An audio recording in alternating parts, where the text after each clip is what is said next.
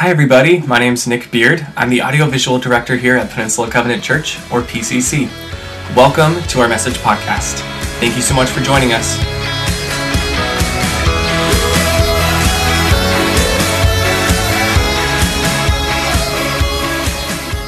Very smart place to keep them. In your inbox, you just keep them there because sometimes you review them. Somebody else, where do you keep your letters, notes? Shoebox. Isn't it crazy? Why? Shoe boxes. Somebody else in their closet. Yeah. There's something about letters, emails, texts, notes. Something about certain ones that we get that we want them. And we want to keep them. We want to reflect on them. And I'm considering these to be buried treasures. That's what they really are. They're buried treasures. And last night I pulled out some of my buried treasures. I hadn't looked at these in years upon years. But the one place where I pulled one from was a shoebox underneath other shoe boxes in my closet. And when I pulled that shoebox out, it almost fell apart. It was so old. And I pulled out a letter. I don't even know if they make envelopes like this anymore. These are like the international envelopes that are sent from Europe. And the reality is, this was a letter written to me in 1988. So, some 30 years ago. And the reality is, this came from a girl I was dating at that time, who turned out to be my wife. And I kept this one. Do you know why? I kept this one because this was the first time she ever wrote on paper that she said, "I love you." It took her way too long. I said it like the second date. "Hey, I love you." She, months. Those were words of gold to her. She just wasn't going to give away. Her other letters had ended with "all my love" or "love always." But she had never written, "I love you." And on this one, there was a PSS, "I love you." And I can remember where I was standing when I read that, looking out this one window and going, "She loves me. This is awesome." This other letter was from my dad. In 1994, I was in the midst of transitioning careers and shifting very severely in a different direction that was expected of me. I felt this call to go into full-time ministry. I'd been a sales guy, and I'd grown up in an Irish Catholic family. Irish Catholic families don't usually produce Protestant pastors. Is that enough said? Okay. And to write my Irish Catholic mother, whose last name was Henry, and my middle name is Henry, Brian Henry Wren, that I was deviating from the norm to that degree was a challenging thing to tell them. But then my dad wrote me a note on Tuesday, November 29th, 1994. I won't read it all to you. It's on letterhead. He was traveling in Canada. He was at a Holiday Inn in Canada, and he wrote it on Holiday Inn stationery. And there's three words that mattered the most. It came from my father. Go for it. Go for it. We're behind you 100%. We need to know what our Father thinks of us. There's power in letters. This last letter comes, and it actually sits on my dresser. My mom died last December, and when you grieve the loss of a parent, that grief takes you a lot of places. This note came from my cousin's wife, who I barely connect with. But she wrote what my mom was like in a way that I needed to hear, and I needed to carry me through my grief. Letters are buried treasures. That's what we have today, folks, in these 7 letters. I don't know if you're holding them with that kind of weight, but as we've waded through them, I see them to be gold. But the challenge is they need to be excavated and brought out and brought to life. And today I'm asking you to do this with Katie and I. Will you go on a journey with us right now? Will you, for the next 25 minutes, go on this journey where we do the following? We're actually going to read a little of the letters, and specifically a specific passage about what we're really called to. We're going to then learn. So we're going to hear the letters, we're going to learn from the letters, and then we're going to actually go through a process of giving the opportunity to repent, and you'll hear why that's important. And then to leave here remembering who Christ is. These letters help me to remember the love my wife has for me, the support my dad has for me, who my mom was at her best. So will you go there today? If so, will you say amen? Amen. Katie's going to start taking us through the word. If you have a Bible with you, if you want to pull that out, if you have one right in front of you, you can turn to page 1236. We're going to read from Revelation 1 together, and specifically verses 4, 5, and 6. So Revelation 1, 4, 5, and 6. Again, that's page 1236 if you've got a pew Bible in front of you. John, to the 7 churches in the province of Asia, grace and peace to you from him who is, and him who was, and him who is to come, and from the 7 spirits before his throne, and from Jesus Christ, who is the faithful witness, the firstborn of the dead, and the ruler of the kings of the earth. To him who loves us and has freed us from our sins by his blood, and has made us to be a kingdom and priests to serve his God and Father, to him be the glory and the power forever and ever. Amen. We can read a statement like this, and it has some really tremendous power in it. He's the ruler of the kings of the earth. But sometimes I have a hard time putting that in perspective. So try this. Did you know that God is bigger than a hippo? In the book of Job, in the Old Testament story of Job, when Job pleads with God, there's 39 chapters of Job pleading with God, would you show yourself to me? Would you reveal who you are? And then God comes in Job 40, he shows up, and what does he say? He says, have you considered the hippo? In your search to find me, have you considered the hippo? It's really not what I would expect with an almighty God revealing himself. So just for context, bear with me here. Hippos, I got all this from the internet, so I'm really confident of its veracity, okay? Hippos are 11 to 14 feet long. Massive. There was a lot of confusion on this point, so I'm really not certain. Somewhere between 3,000 and 9,000 pounds. Bottom line, far more than a Honda Accord. You should be concerned. They can run up to 20 miles an hour. So now you have a Honda Accord barreling at you. Just stand on Farm Hill. You'll understand what it's like. They eat up to 80 pounds of grass every day. There's this really funny line. Jesus says, God says in Job 40, consider the hippo. I made him. I made you. He eats grass. He can kill you. Watch out for vegetarians. Moral of the story, Job 40. They can hold their breath for up to 5 minutes. They're the 3rd largest mammal on Earth. In Africa, they kill an average of about 500 people every year. In 2016, BBC declared them to be the deadliest mammal on the planet. And my personal favorite fact, when they sweat, they secrete a substance that is a natural sunscreen, something that would have been very helpful to me at certain points in my life. God says in Job 40, the hippo is a prime example of my handiwork, and only its creator can threaten it. This is where we start the letters to the churches, is with a perspective on the bigness of God, where he says, I am the ruler of every king on earth. I am huge. Somehow bringing it down to a small enough size like a hippo helps me get a better picture of it.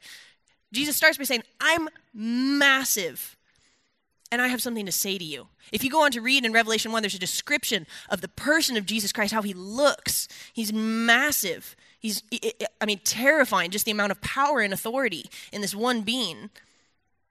And then we have verses 5 and 6. To him, to this Jesus who loves us and has freed us from our sins by his blood, and has made us to be a kingdom and priests to serve his God and Father.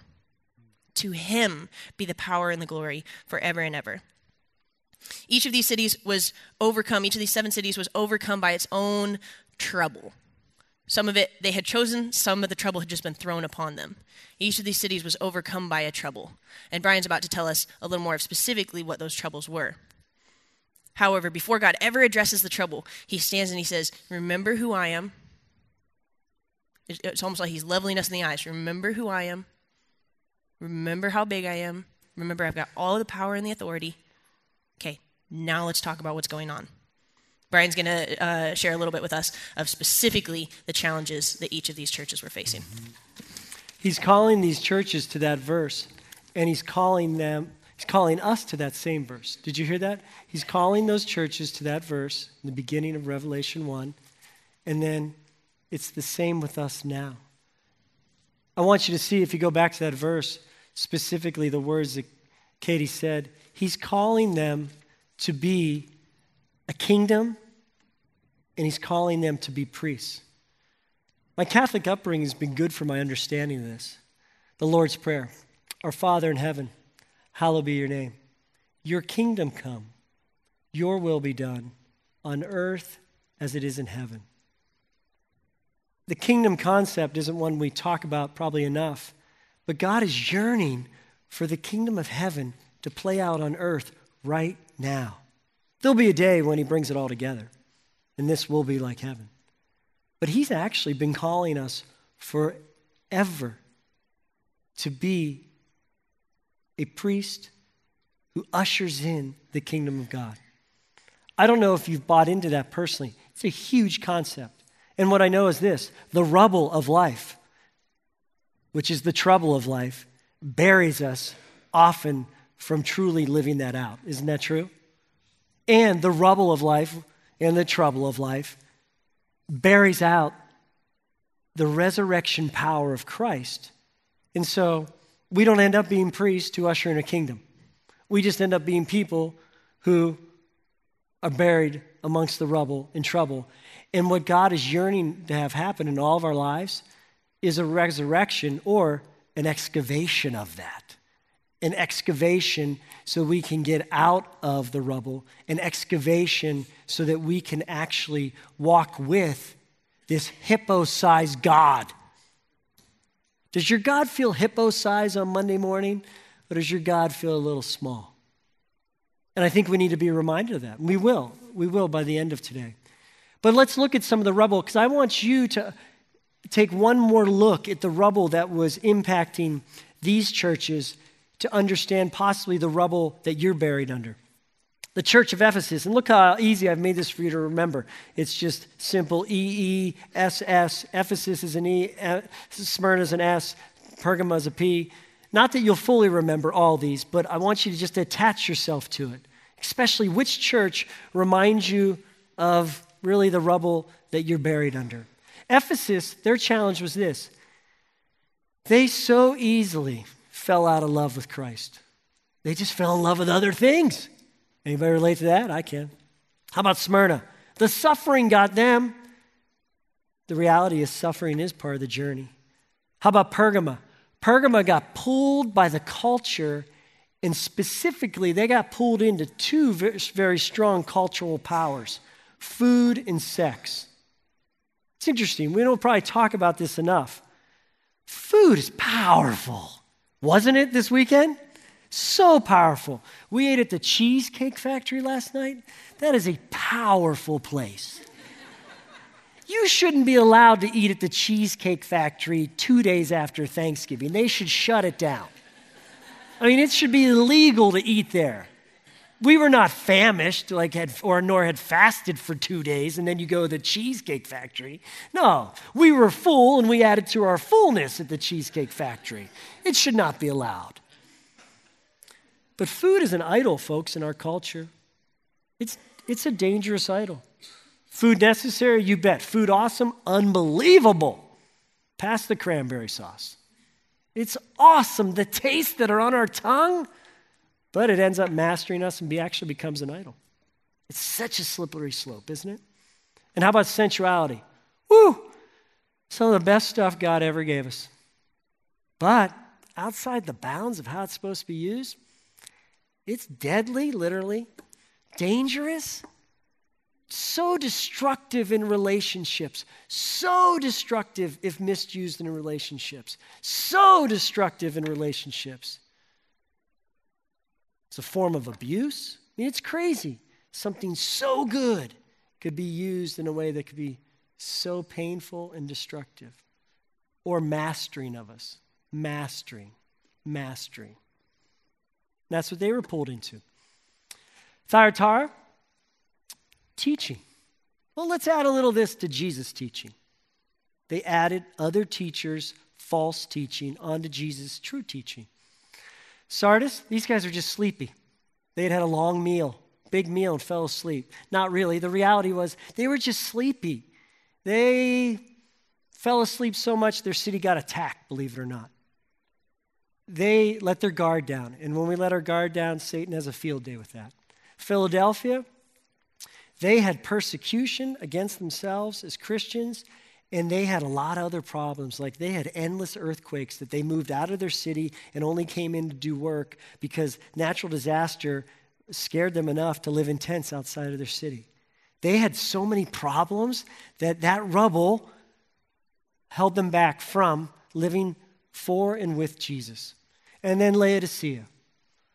Either that stuff's made up or it's true. Historically, it says there's a hot spring 6 miles from Laodicea, and there's a cold spring in the other 6 ways, and they were so advanced that they piped in that water, and when that water came in and hit Laodicea, it was what? Lukewarm. Just like them, because they had been so advanced. They lost, in essence, their love, like Ephesus, and became lukewarm. Can you relate to one of these? I feel sometimes it's better if we write them to ourselves and find our way in this. So join me in this as I wrote simple letters to PCC, and I want you to find which one relates to you. Dear PCC, I know you can easily be like Ephesus. You so easily fall out of love with me. I'm not as flashy as many of the things in your life. I know it's so easy to love money more than me. It seems to provide earthly security. I know that education in the Bay Area is most esteemed, along with being the most advanced. I know that it's easy to choose success over loyalty to me. And I know you get wrapped up in yourself during this age. But I would ask you to let me hold you and let me walk with you. Dear PCC, I see you're a lot like Smyrna. You have so much suffering in your life. You're afflicted with some chronic illness and some acute illness. You're really struggling. Some of you, from a poverty standpoint, for how poor you feel spiritually impoverished and don't think you're good enough, to financially you feel poor, surrounded by all the decadence of the Bay Area. I know you're suffering. And I know your reputation's been ruined by others, or you've ruined your reputation and you don't lack value. But will you let me be the first word and the last word in your life and understand that there will be trouble and there will be suffering? Or dear PCC, I know you're a lot like Pergama. You're so easily pulled by the idols of food and sex. It tastes and feels so good. And when you're pressed and you're confused, it's so easy to run to them. But remember, they'll destroy you. They'll destroy your relationships. And will you remember that I love you and I actually have come to free you so that you can live into what I've made you to be? Or maybe it's like Thyatira. Dear PCC, you're a lot like Thyatira. You add these humanistic and scientific teaching to my word, and you doubt me. Come back, because I'm the way, the truth, and the life. Or maybe it's Sardis. Oh, PCC, you've gotten so sleepy. You think you know enough about me, but you're not on guard. You don't put up the shield that would protect you on a daily basis. You open yourselves up to too many things. And you've left the deeds that are to be done unfinished. Will you let me be the Almighty again? The one who helps you fight off the attacks? The one who helps you finish those deeds? Or maybe it's like Philadelphia. Oh, PCC, I know you've been persecuted, that you can barely say my name outside of this building, because otherwise you'll be put to shame or called a conservative or be told that you hate certain people that you actually love. You'll be totally misunderstood and persecuted. But will you hold to my name?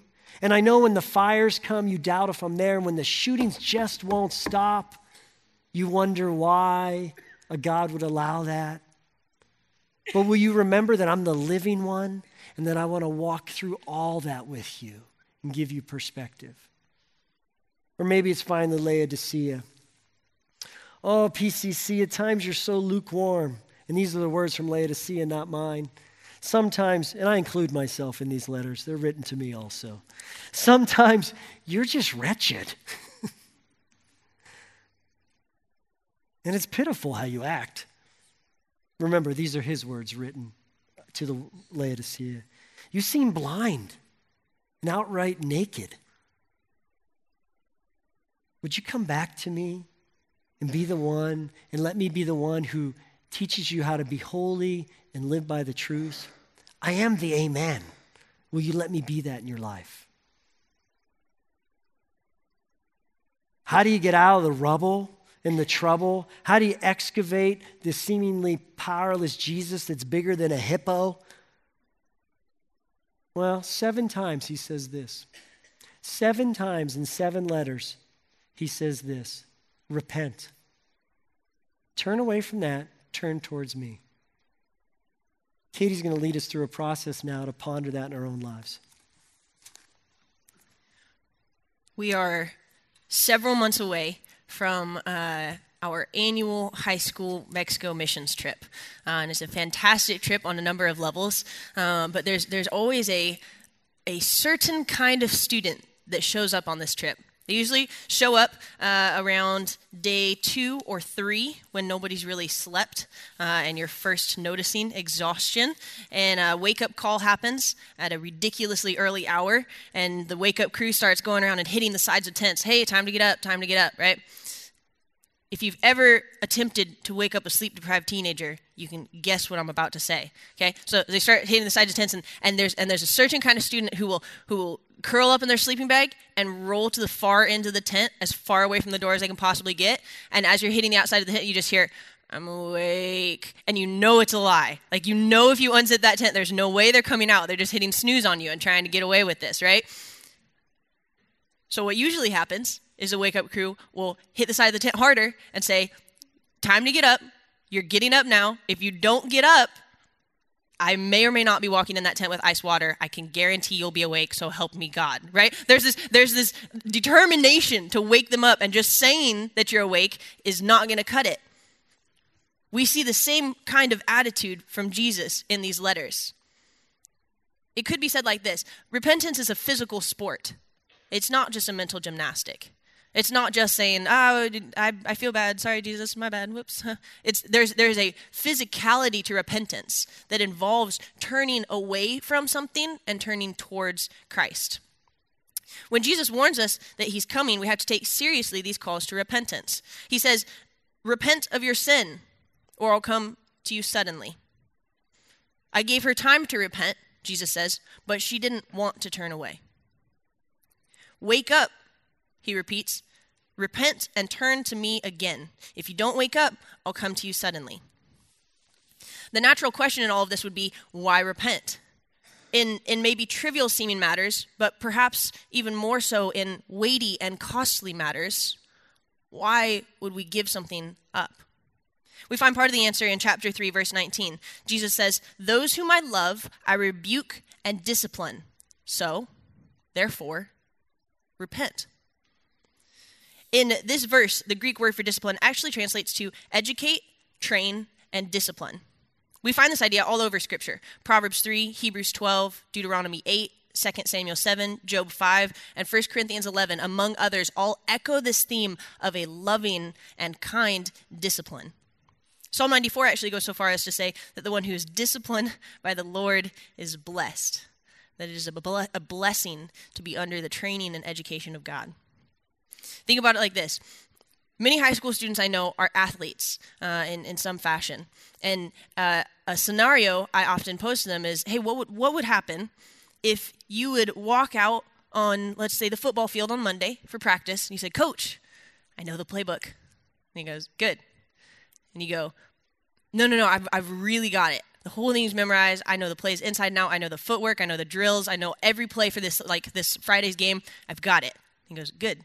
And you go, "So I was thinking it's not super necessary that we need to put on full pads in this heat. And it's kind of annoying when you make us run wind sprints until I want to vomit. And I really feel like you drive us pretty hard, and it doesn't seem fun. So I think I'm out for practice today." That would be ridiculous for a football player to say, "I'm going to be a football player," but then refuse the education and training and discipline of practicing football. In the same fashion, it would be ridiculous for us as followers of Christ who aspire to be little Christs, like Christ, to refuse the education and training and discipline of repentance. We repent for the purpose of learning from God, of being transformed by him, and of drawing closer to him. So we might realize we need to wake up on some things. Maybe as Brian's reading that list, you feel something where you go, I probably need to turn from that. I'm pretty distracted by that. Or maybe you go, I just need to admit I've been overwhelmed by this. This isn't even my fault. I'm just overwhelmed by this. The word repent literally means to turn. It means you're going right and you go left. You're going east and you go west. It is a physical turning. God's also given us a practice called confession. Confess means to agree. It means if someone says you're going east, you should go west, you say, you are right, I was wrong. Some of the hardest words in the English language, right? So the invitation today is that if in this moment there is something that as Brian's reading that list, you're like, man, I really don't want to think about that. Man, that I probably need to turn from that. That you actually lean into that physically. And you do something physically today to confess and to repent. Maybe it's a conversation with someone. Maybe you just need to get something off your chest. Maybe it's a sin. Maybe it's an overwhelming situation, and you just need community. Maybe it's physically getting on your knees. In the Old Testament, every time repenting came up, it was a physical sport. If you read Old Testament stories of confession and repentance, there's weeping and fasting and falling on your knees and then falling on your face, and there's dust and ashes. It's very vivid. So maybe today you need to spend some time this afternoon physically repenting and physically confessing. Maybe it's an agreement during our closing song later today that you just need to agree with God that he's been trying to point you one direction and you've wanted to go the other. If you're visiting today or if you're new to church, I'm actually really glad you're here today, particularly because you get to see kind of how we handle family business. You get to see that we're called to these really, really high standards. It's a little unnerving if you sit down and think about it. We're called to expect suffering. I don't know what other environment you walk into in life where they're like, just expect suffering. Discern false teaching. You're supposed to know the difference between truth and lies. Don't be startled by earthquakes or fires or shootings. Don't be distracted by the culture's whims on food and sex. Wake up and live fully alive. We're actually volunteering to be disciplined and trained. And yet, none of this is by our own power. To circle back to, chapter 1, verse 6, he has loved us, and he has freed us by his blood, and he has called us to be a kingdom and a priest, which means that everything that he convicts us of, he will see through to completion. If there's a conviction on your heart today, it's one that he will carry through. Don't try and do it on your own strength. It's one that he is saying, invite me in. I stand at the door and knock, invite me in, and let me walk this with you. We're going to close by spending some time in the characteristics of Christ and who he is. And just as we said at the beginning, so we want to say also at the end, that it's when you focus singularly on the person of Christ that we are then motivated towards repentance, and not just the feeling that we ought to repent, but also the action of repentance as well. Brian's going to walk us through some of those characteristics. I want to give you a moment, though, to go back to those seven challenges of that church, if we could put that on the screen. Because I want you to really pick one out. Would you take 30 seconds? Is your rubble that you've easily fallen out of love, so Christ is buried in there? Or your rubble is suffering? Your rubble is, as Katie so well said, how you're pulled by the culture? Is it false teaching? Is it you've kind of lost your zeal and you're sleepy? Is it all the problems in life? You've lost heart, it's all the rubble. You're just lukewarm. Would you choose one? Maybe it's a simple prayer. God, forgive me. I'm lukewarm. God, the suffering has me. Mine's the affliction under suffering of fear. Tired of living in fear. Tired of letting fear have so much power. I've chosen the attribute that I'm going to have you do in a minute, the Almighty, which to me is the opposite of fear. So take a moment, I'll be quiet, pick yours, and then we'll finish up remembering him.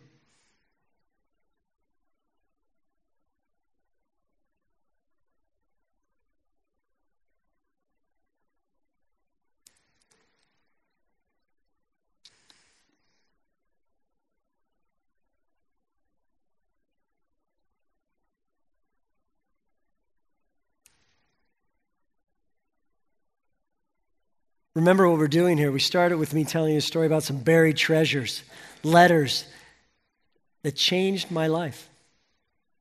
Knowing the Father's love, understanding the right perspective, knowing that I'm loved. Those letters changed me, literally changed me. My dad's in town. I read a portion of that note in the first gathering. He sat right there. It was a gift to give that to him. When I walked out of that bedroom last night, I saw him in a whole different way once again. After reading that letter and hung out with my wife a little bit after that, and I didn't even tell her I'd read them, but I was like, wow, what history we have.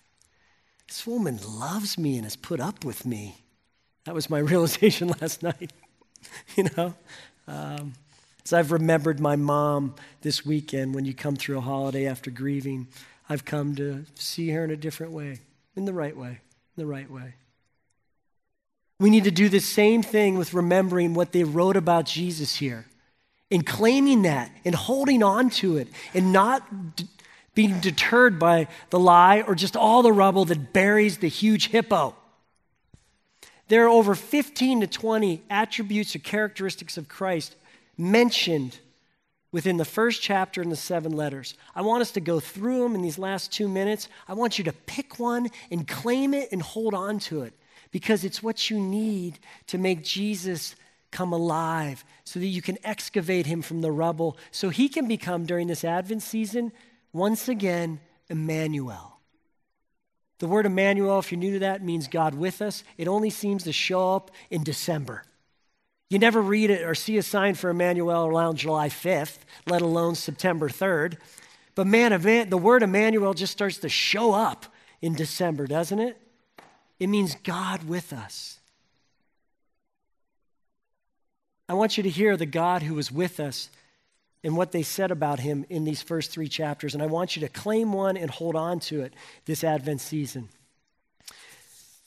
See these as they go on the screen. They're also in your message notes. Jesus is the one who is, who was, and who is to come. Does that touch your soul? Jesus is the faithful and true witness. Jesus is the firstborn from the dead. Jesus is the ruler of the kings of the earth. Timely one, isn't it? Jesus is the one who loves us, who has freed us, and who has made us. Jesus is the Alpha and the Omega. He is the Almighty. He is the Son of Man, the first and the last. He is the living one, who holds the keys of death and Hades, who holds the 7 stars, which is the leadership of the church, who walks among the 7 gold lampstands, which walks amongst the church. That's the symbolism for that. He's the one who has the double-edged sword, symbolic of inserting into us and helping us understand in any situation truth. He is the one who is the Son of God. He is the one who is holy and true. He is the Amen. Bottom line, simply put, he is the Amen. And he's called the Amen in the 7th letter. He is the ruler of God's creation. He is the one who knows your good deeds and your bad deeds, but accepts you by the blood of Christ. He's the one who knows your afflictions, whether they're chronic or they're acute. He knows your affliction of fear that you endlessly struggle with and sometimes can't kick. He knows your anxiety affliction. He knows. He knows your poverty, whether it's physical or whether it's spiritual. He knows where you live, not like I know where you live, I'm going to get you kind of I know where you live, but in I know where you live and I know what you're dealing with, and I know it's hard. He's the one who understands your lack of love for him and your great love for him, and he still loves you. He's the one who knows your faith at its best and at its worst. He's the one who knows your service you've done for him and the service you need to do for him and can give you the strength to do it. He's the one who has helped you persevere to this point and will continue to help you persevere if you allow him. He is the one who understands what you think of yourself and your reputation, understands how misrepresented you've been in your reputation by others, and actually has a reputation of you that you barely can accept of yourself. This is the great God. He's bigger than a hippo. But he's buried. And he needs to be excavated out of the rubble. And so would you pick one right now? Just pick one. Pick one that you will allow to be attached to your soul so you will allow him to be Emmanuel through this attribute. Pick one of those. Maybe flip through them slowly on the screen so they can see the others if they don't have a sheet.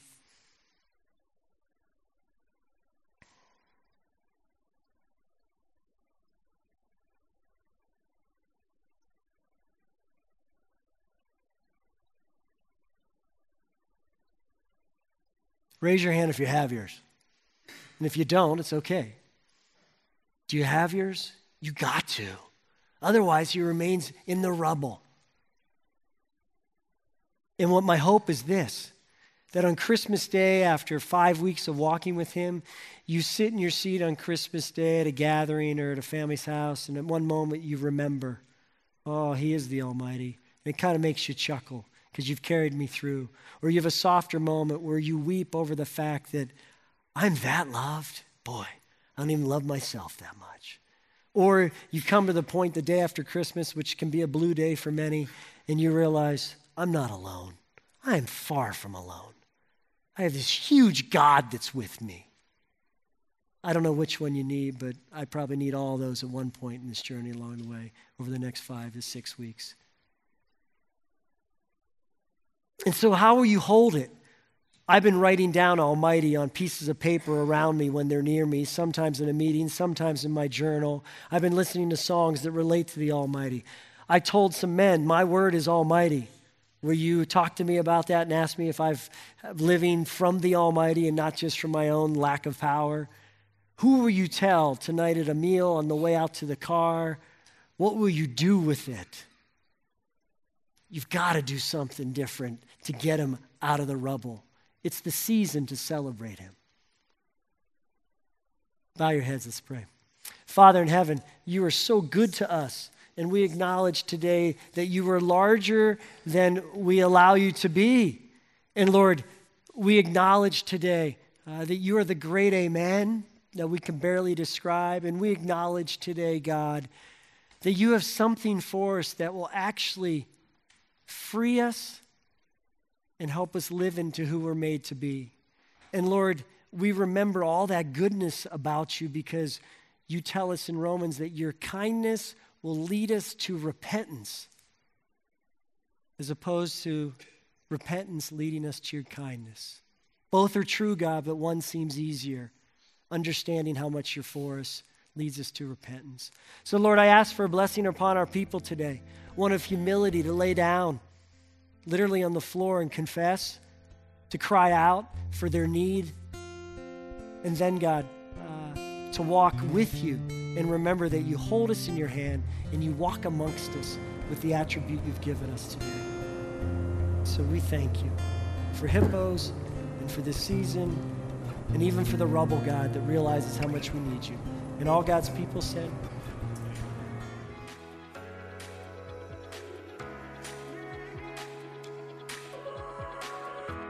Thank you so much for listening to the Peninsula Covenant Church podcast. We believe you're here for a reason, and we would love to connect with you more. Our campuses are located in Redwood City, California. You can find us online at wearepcc.com and on Facebook, Instagram, and Twitter. Just search for We Are PCC.